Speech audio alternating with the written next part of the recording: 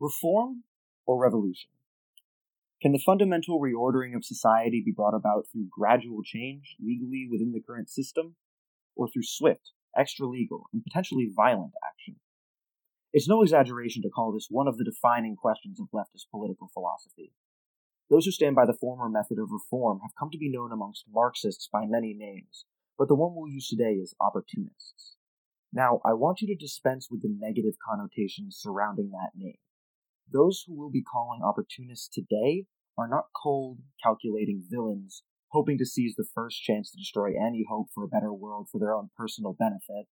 At least not all of them. In theory, opportunism hopes to create a better world just the same as Marxism does, but focuses on methods that are immediate, obvious, and that are assumed to be more practical.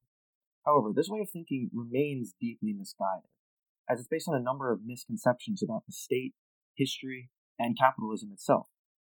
Guiding us through these misconceptions, explaining why they're wrong, and providing us more philosophically robust alternatives will be Polish Marxist Rosa Luxemburg.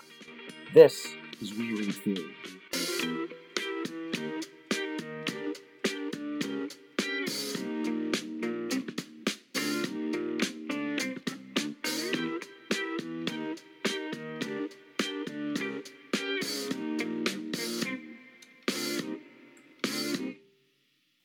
Welcome to We Read Theory, the podcast where we read theory so you don't have to. I'm Mark.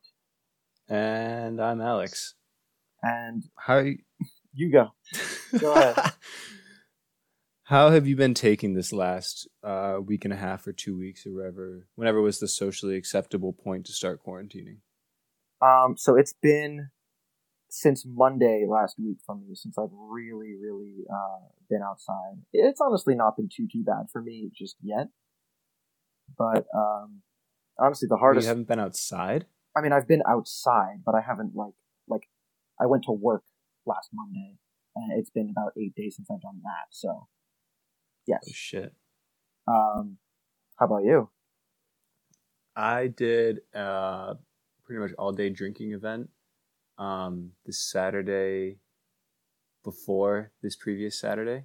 So it's been like a week and a half for me where I just haven't visited anyone, but been able to just stay inside with the girlfriend for extended period of time, which doesn't happen very often because she does not live near me. So this has been nice. It's quarantine life is actually better than my life normally. Honestly, so I've been working out. I've arguably been more social. I talk to people that I haven't talked to in months because I have nothing better to do. But yeah, and I've seen a million people outside. Like every time I go out, I do go outside on the rare occasion that I do need to. I see people outside walking and biking and shit like that. Like every time I've had to drive somewhere, there are no cars on the road. I know, yeah. I saw a bunch of kids outside my window, on bike. I never see that around where I live. But the hardest thing, honestly, or at least the worst thing about this whole ordeal is that we have one good mic between the two of us, and it's at your apartment, and you aren't there, and I'm not there. And so our listeners are all having their ears graced by... I have a pair of Samsung headphones that are falling apart that have a microphone built into them. This is the best I could do. What kind of equipment are you rocking on your end? Yeah, I got the Apple Air 7s. Pretty solid. Just standard stock white headphones. You honestly don't sound too bad, in my opinion. So hopefully it's not going to be too bad. If you have gotten used to the just absolutely creamy, smooth audio quality that we've come to be associated with in the past few episodes, then I'm truly sorry. But, we decided that this was worth it to get out some episodes in the meantime because, no one really knows how long this is actually going to be. So, by the way, it's not because of the tech that my voice sounds better. It's just the low gravelly sexiness of smoking a lot of American spirits.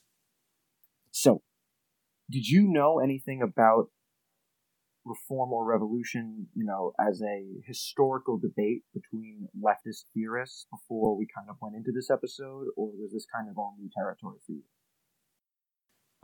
No, not really. Just between Two friends in particular who I can think of. One is very much a liberal, and the other is very much we need to have a violent revolt now. So I just listen to them banter, which is where most of my exposure comes from. It's actually a kind of an interesting point because the thing that separates a liberal from a violent revolutionary is, of course, that not just that their methods are different, but their goals are very different. And that's something that we're actually going to discuss pretty heavily. So I guess now is just about as good as time as any to go right into it. You ready? I have never been more ready. Great. All right. Reform or Revolution by Rosa Luxemburg is like State and Revolution, a reply piece. So it's very difficult to discuss the arguments it makes without also discussing the ones it actively refutes. In this case, the target of Luxemburg's response, and therefore our theoretical ire, is one Eduard Bernstein, a German social democrat and big-time proponent of social reform without revolution. I specify because I get the impression that the question reform or revolution is viewed as a question with only two possible answers: exclusively reform, exclusively revolution. And while there are proponents of both of those answers, Luxemburg is actually neither. And of course, Rosa Luxemburg is a Marxist, so she believes that the internal contradictions of capitalism must inexorably lead to its collapse. She believes that capitalism will, over time, lose the ability to balance the immediate profit motive of the capitalist class with the long-term efficacy of the economic system as a whole. She believes that this will be accompanied by increased socialization of production itself, meaning effectively the increased concentration of production into fewer and fewer epicenters, and the increased class consciousness of the workers. Furthermore, these developments are the result of major historical forces and represent the natural development of the capitalist system. Reforms, therefore, are not only good, but central to the onward march of capitalist development. However, the ultimate goal of the socialist movement must be explicitly revolutionary, even if that movement fights for reform in the present moment. So, what do the disagreements between Bernstein and Luxemburg look like in detail? Let's take trade unionism as an example. Bernstein sees trade unions as capable of bringing about a fundamental shift in the mode of production through gradual change by employing the leverage the workers have over the production process. Luxemburg, however, urges us to consider what kind of changes trade unions are actually capable of effecting. Unions negotiate for increased wages and benefits and improved working conditions. They're not capable of negotiating away the fundamental exploitation inherent to the private ownership of capital, simply because that ownership is what the capitalist class is negotiating to maintain. Trade unionism is good because it improves the condition of the workers, lays the groundwork for socialism by gradually socializing capitalist production, and focuses and refines the revolutionary potential of the working class. In other words, trade unionism brings the capitalist system closer to its ultimate collapse. This is the polar opposite of the opportunist position taken by Bernstein, who argues that trade unionism ameliorates not just the conditions of the working class, but the internal contradictions of capitalism itself, bringing capitalism further from collapse and decreasing the likelihood of crises.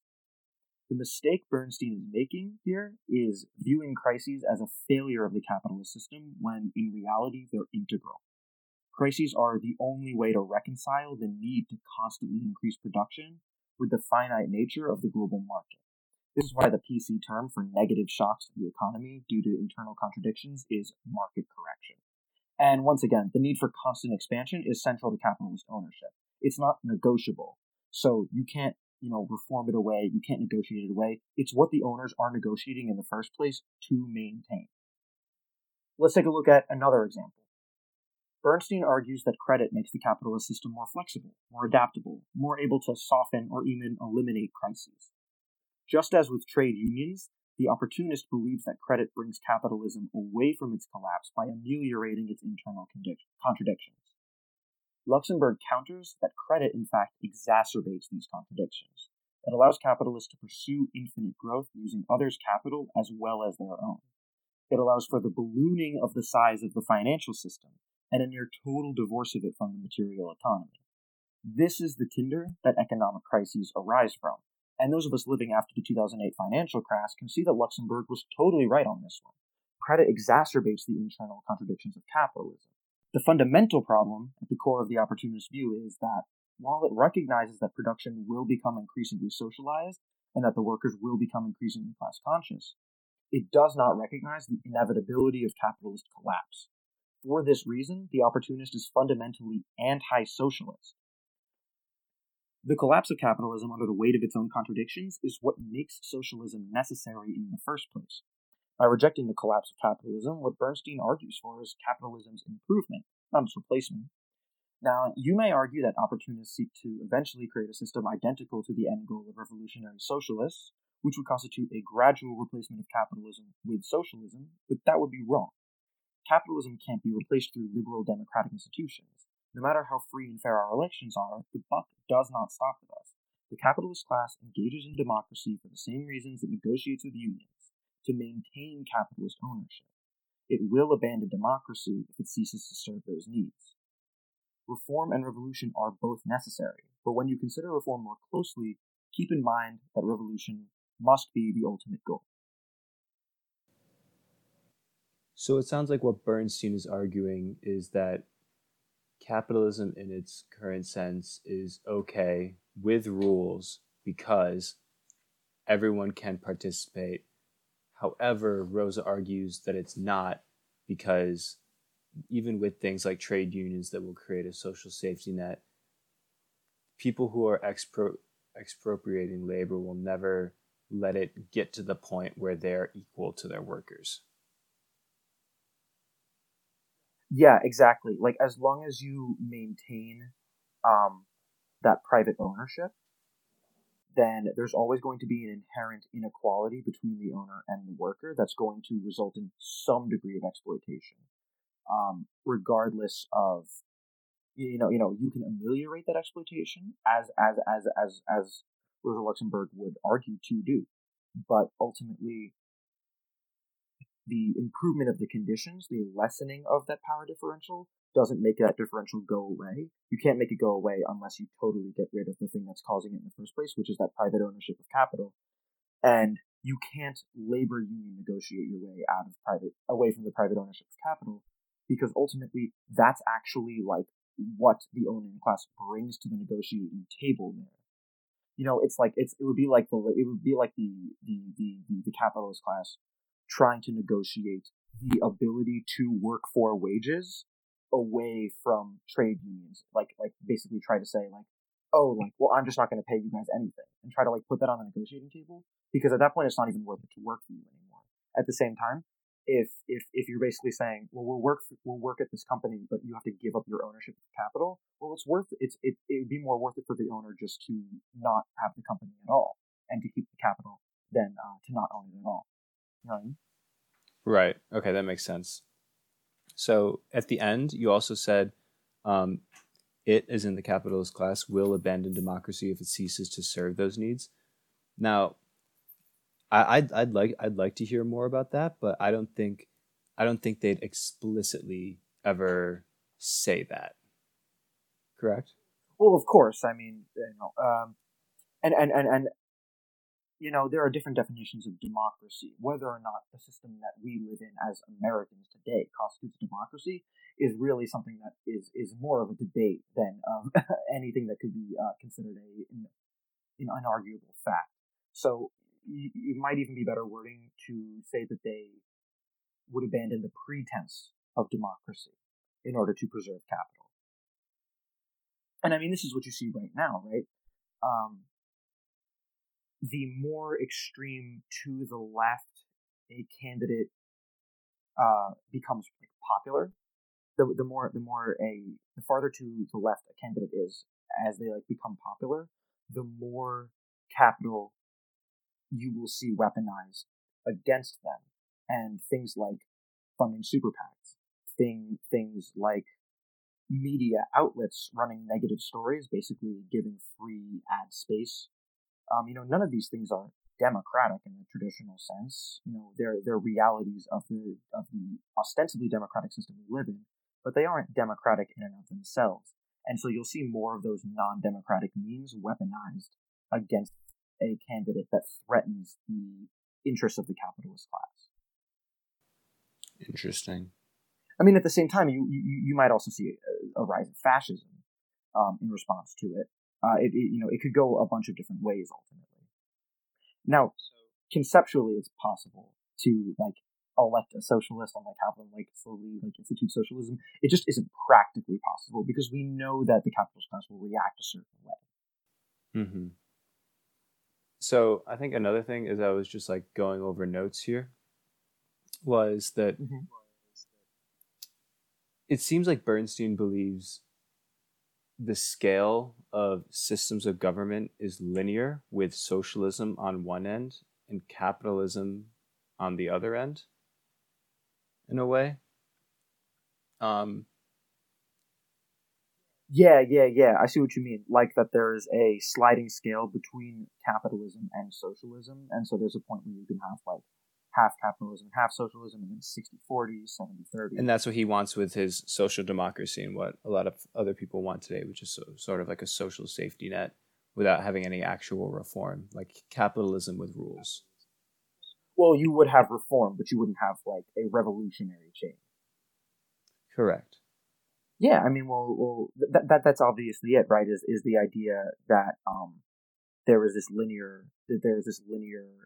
path between the two of them. I like the way that you put that, and ultimately the changes are in reality, at least if you are to believe Rosa Luxemburg, and honestly, I found her rather convincing, is the changes that you're trying to effect when changing the mode of production from a private ownership to one of worker or collective or collective ownership.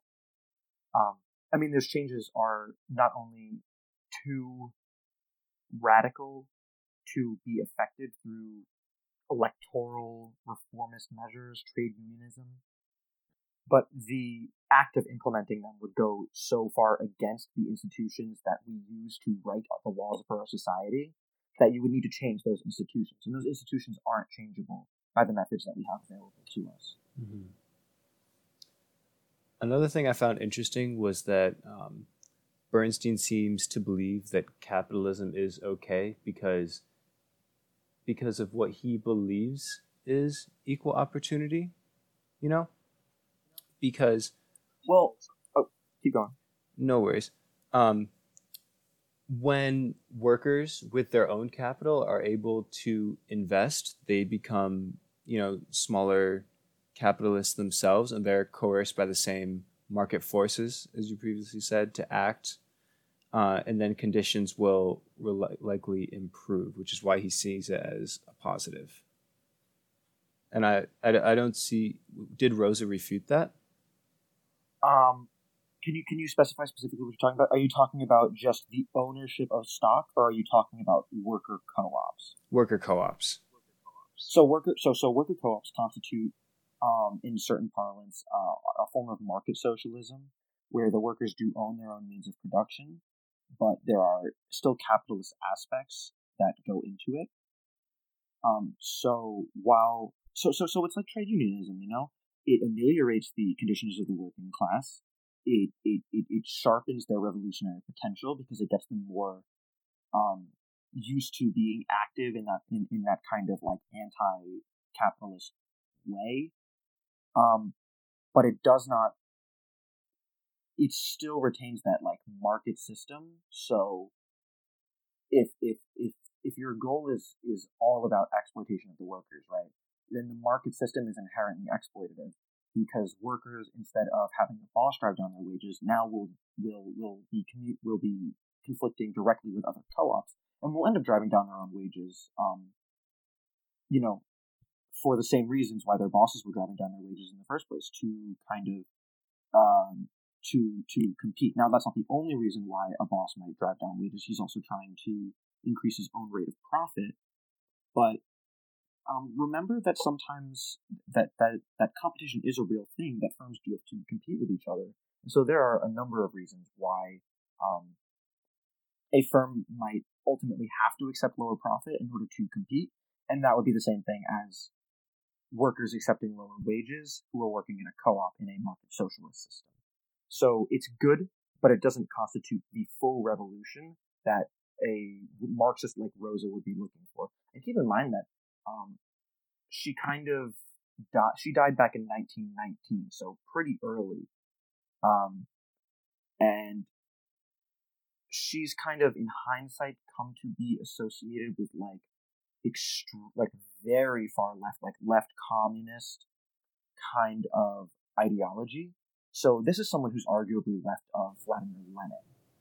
So like Marxist socialism is definitely not something that she considers to be a complete revolution. No, of course not. And even still, I think Bernstein fails to recognize that socialism within capitalism is impossible, obviously, Yeah. and it's not like something that could be worked towards while a capitalist system exists. It can only come to light after the previous capitalist system has been completely demolished. I'm curious to hear your opinion about the idea that the collapse of the capitalist system is inevitable, because this is, of course, this is probably the most important disagreement between Bernstein and Luxemburg through this debate, is this idea of, is the collapse of capitalism inevitable, or would the improvement of the capitalist system actually allow it to exist longer, and not only allow it to become more persistent and exist longer, but to make it better in the ways that really matter, in the ways that matter to the workers and to socialists, and to reduce the likelihood and the extremity of crises. Because right now it certainly doesn't feel like that's the case to me. It feels like things are kind of getting worse over time. And especially when we look at the internal contradictions of the system. I mean, 2008 was this. We really, I think, internalized that end of history, like Francis Fukuyama kind of ideology about neoliberalism.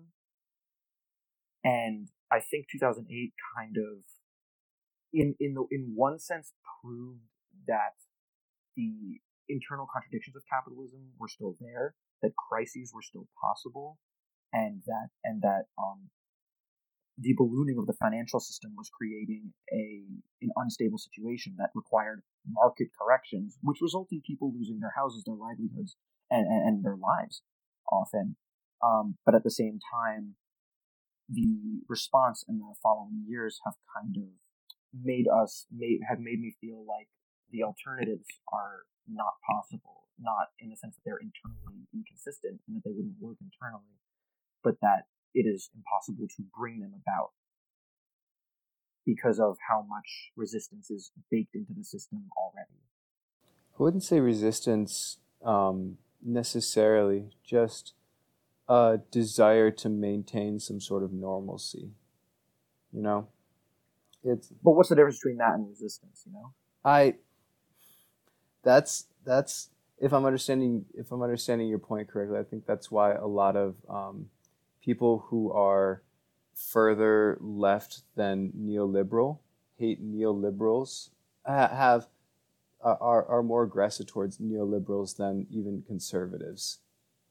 I feel like, because you're like on they're like on the same. Certainly during this primary cycle, it has appeared that way. Yeah. Oh, of course. If you stepped foot into lefty Twitter for 5 minutes, you'll know that, God, it's like, it's at least in terms of like jokes and digs and online bullying made, it's 100% directed more towards non-progressive candidates like my man Bo Jiden.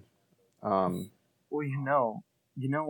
I think the big difference is that I think there's two big differences. I think that for a lot of kind of lefties, conservatives have come to be considered something of a fact of nature, like a force of nature, something that you accept you're going to have to deal with. I think also that conservatives kind of are upfront about not sharing political goals with you.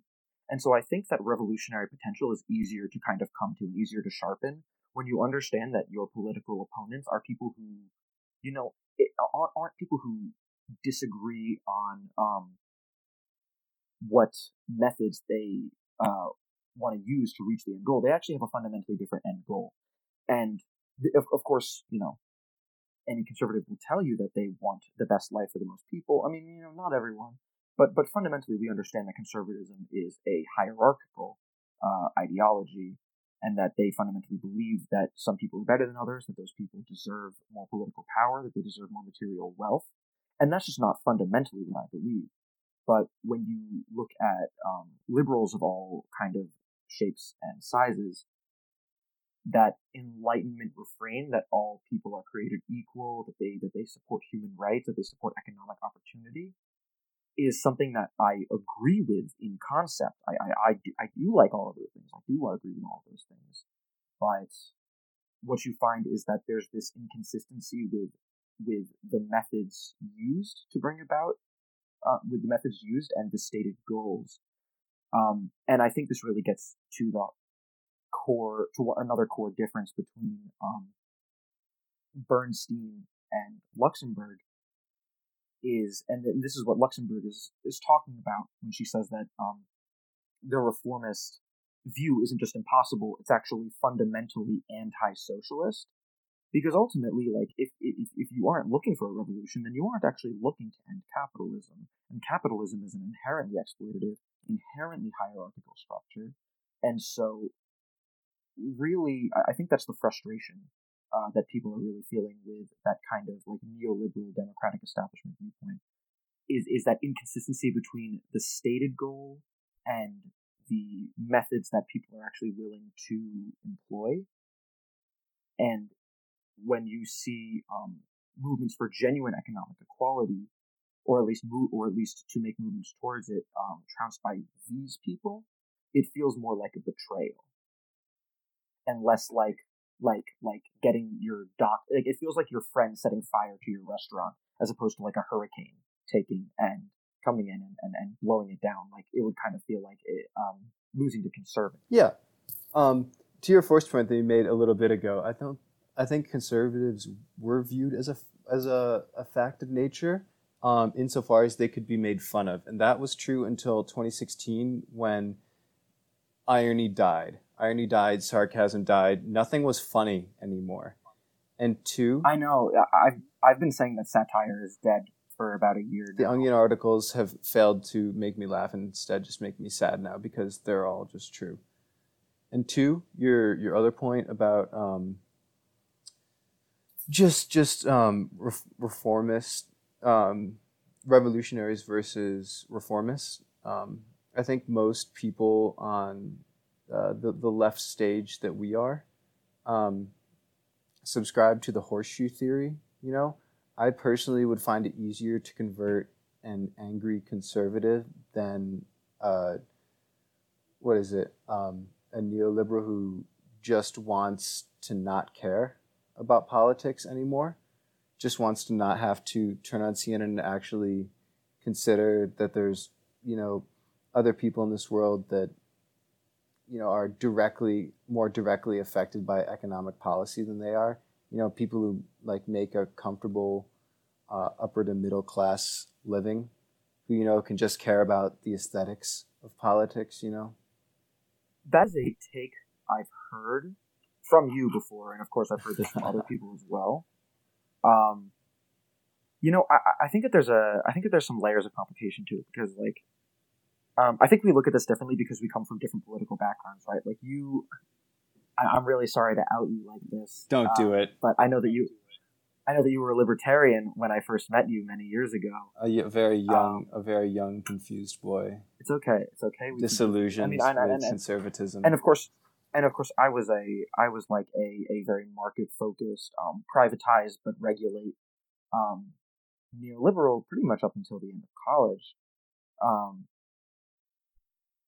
and even a little bit past that. And so I think the reason why I disagree with you on that one is not necessarily that I think it's easier to convert neoliberals than it is to convert like genuine conservatives, but more I think it depends on other factors. Because I also do believe that a lot of neoliberals are very taken with the kind of capitalist realism that we discussed back in episode, I want to say 4, and that certainly was the case with me. That I always felt those internal contradictions, and I always felt like I was compromising on my beliefs for the sake of being realist and being practical. And it took some time for me to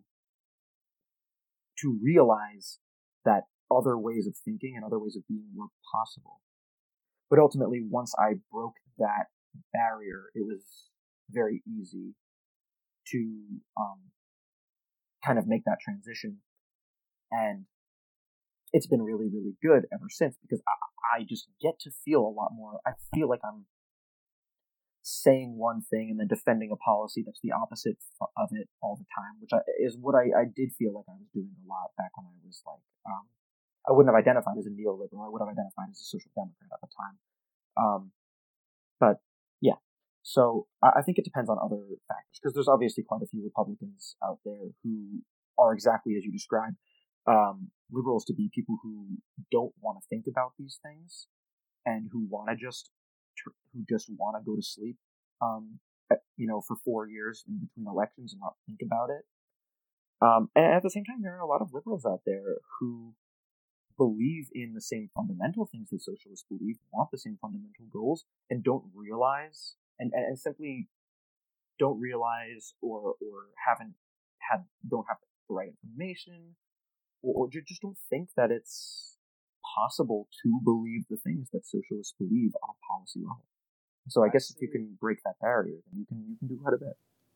Yeah, no, absolutely. I feel like there's the bell curve of distribution of political ideologies, with the first and second standard deviations, so totaling 66% of the political population is the disillusioned right and the disillusioned left who don't care, plus the other, like 16.5% of the hard right who are actually politically active. If all of them are working against you, totaling up to say like 82% or so, 83% of people working against you, that can feel awful. And that's why I think it's so frustrating when you see like a third of the population just like so close, just not taking that next step to realize good things are possible in favor of these small practical reforms, like not fully believing in themselves that good things are possible in favor of these small wins when conservatives keep moving goalposts back and back and back. Sometimes I feel like it's, at least in actual governmental bodies, it's Republicans versus moderates. Republicans say, we want this, we're not budging, and then we move towards them. And it's very frustrating. Yeah, and of course, as the amazing guys at Citations Needed have pointed out in the past, is that you see this pattern with Democrats in government, where they go, oh, we can't even try for this thing, that it wouldn't even be that radical of a reform, but it would at least genuinely help people in some way. But we can't even put that to a vote. We can't even bring that into the House because we know Republicans would reject it. So you end up where Democrats are putting things forward, having compromised already, and you're sitting there, and quite frankly, you don't actually know what these people want. You don't know if they're bullshitting you. What if they don't actually want the things that they tell you that they want? And what if they're using what if they're using the Republicans as an excuse to avoid even having to entertain the possibility? That's one of the things that I find that's one of the reasons why I find the whole Bernie won't compromise argument to be so unconvincing, because at the very least, I would like for the people representing those of us who ostensibly want a better world, who want more equality, who want more opportunity for people, and ultimately who want a complete overhaul from a fundamental level of the system, to at least make them say no to us. At least make the conservatives tell us no, instead of taking the no before we've even asked. At the same time, I think that it's hard to kind of poison electoral effort, even if electoralism is a fuck, which of course it is. But to put an electoral effort that is supposed to fight for equality on a political foundation that refuses to fight for equality because it knows it can't get it, Like, that just doesn't work. Yeah. Any final thoughts? Yeah, I was going to ask if you had any final thoughts on the idea of reform versus revolution. I could see it even in this grainy computer screen. I could see it on your face. But yeah, no, I was going to relate to something else, but it's already more off topic. No, go ahead, keep going. Off topic than we already are. But I mean, I guess just like jumping off your point, I would say it's very much seen in Obama's candidacy. At least from what I've read, all cards on the table. I was 11 during the 2008 election, but how dare you? I apologize. I apologize. From an 11-year-old to a 12-year-old, I apologize. He ran a very grassroots campaign with a lot of big ideas to enact actual change, but when he actually got into office, it was a one-man race to the middle. He tried to be like the compromise candidate, the moderate candidate, but ended up sending just as many drones and bombs into the Middle East as, actually, it's getting up there, but I'm not sure if it's more than Trump has sent, but it's certainly not a small amount. Who is the winner of the race depends on what metric you're using, whether you're using something like total number of strikes, or like number of like civilian casualties, something like it depends on the numbers you use. And I don't have the numbers in front of me, so I couldn't. Sure, but my main point is that it was light imperialism, and not CNN, Fox News branded him a communist for it, a fucking communist. Are you kidding me? Yeah, I mean, I still see. I saw Michael Bloomberg branded a communist, which is of course the most laughable thing I've ever heard in my life. During like the times where he was still politically relevant as a personal figure.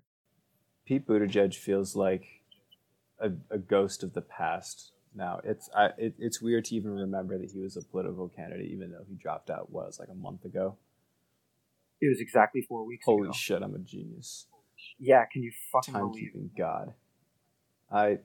So who we're going to be seeing more of is him and Andrew Yang. Andrew Yang's already been a CNN staffer and already has some they're never going away. Awful takes, and potentially outed Joe Biden as an absolute criminal.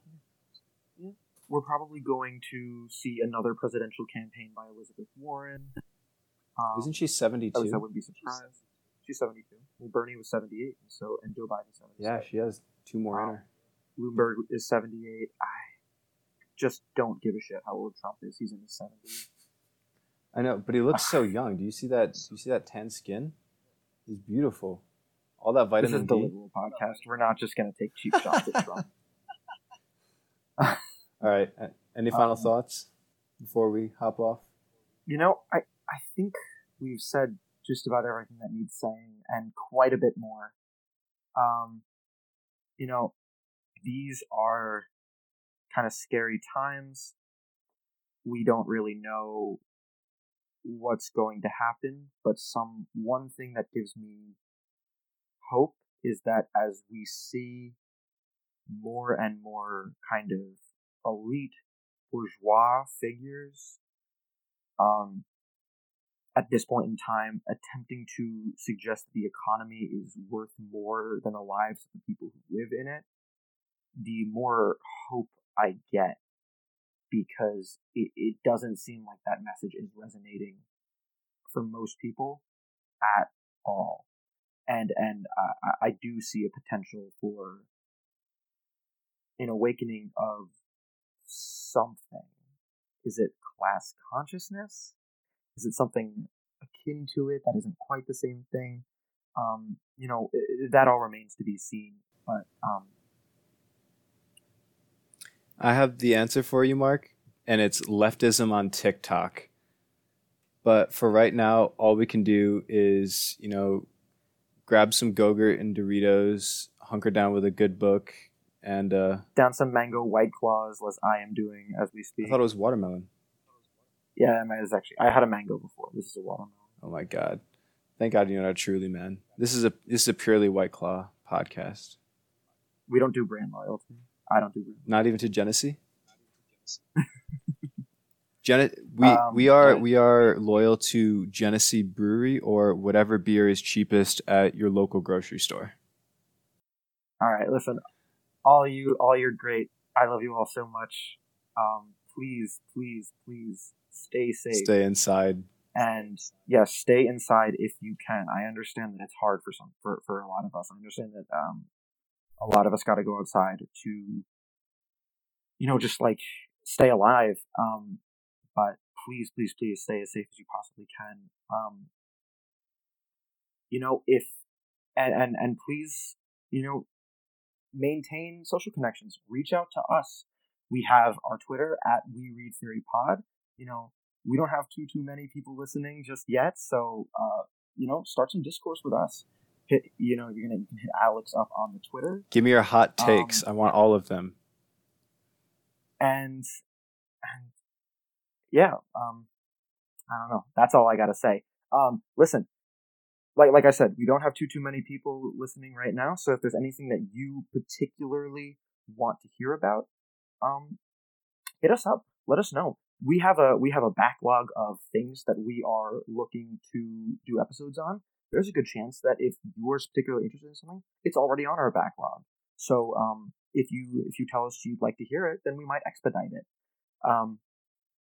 That's basically it.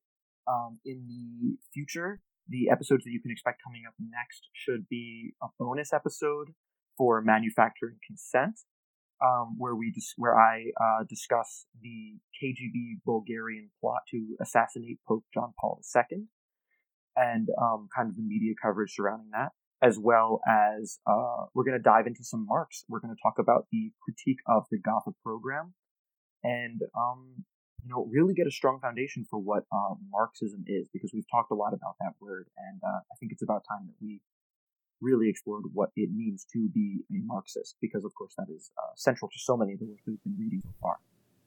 Yeah, that, and if you are a healthcare worker or forced to work at all during these times, tweet at me. I want to buy some of you beers or something, because that's all that's holding us together right now is nurses and Seamless.